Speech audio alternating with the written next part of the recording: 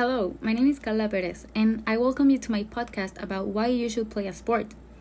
Playing sports has many health benefits, like reducing the risk of heart disease, strokes, mental illnesses, improving lungs health, and overall fitness and flexibility.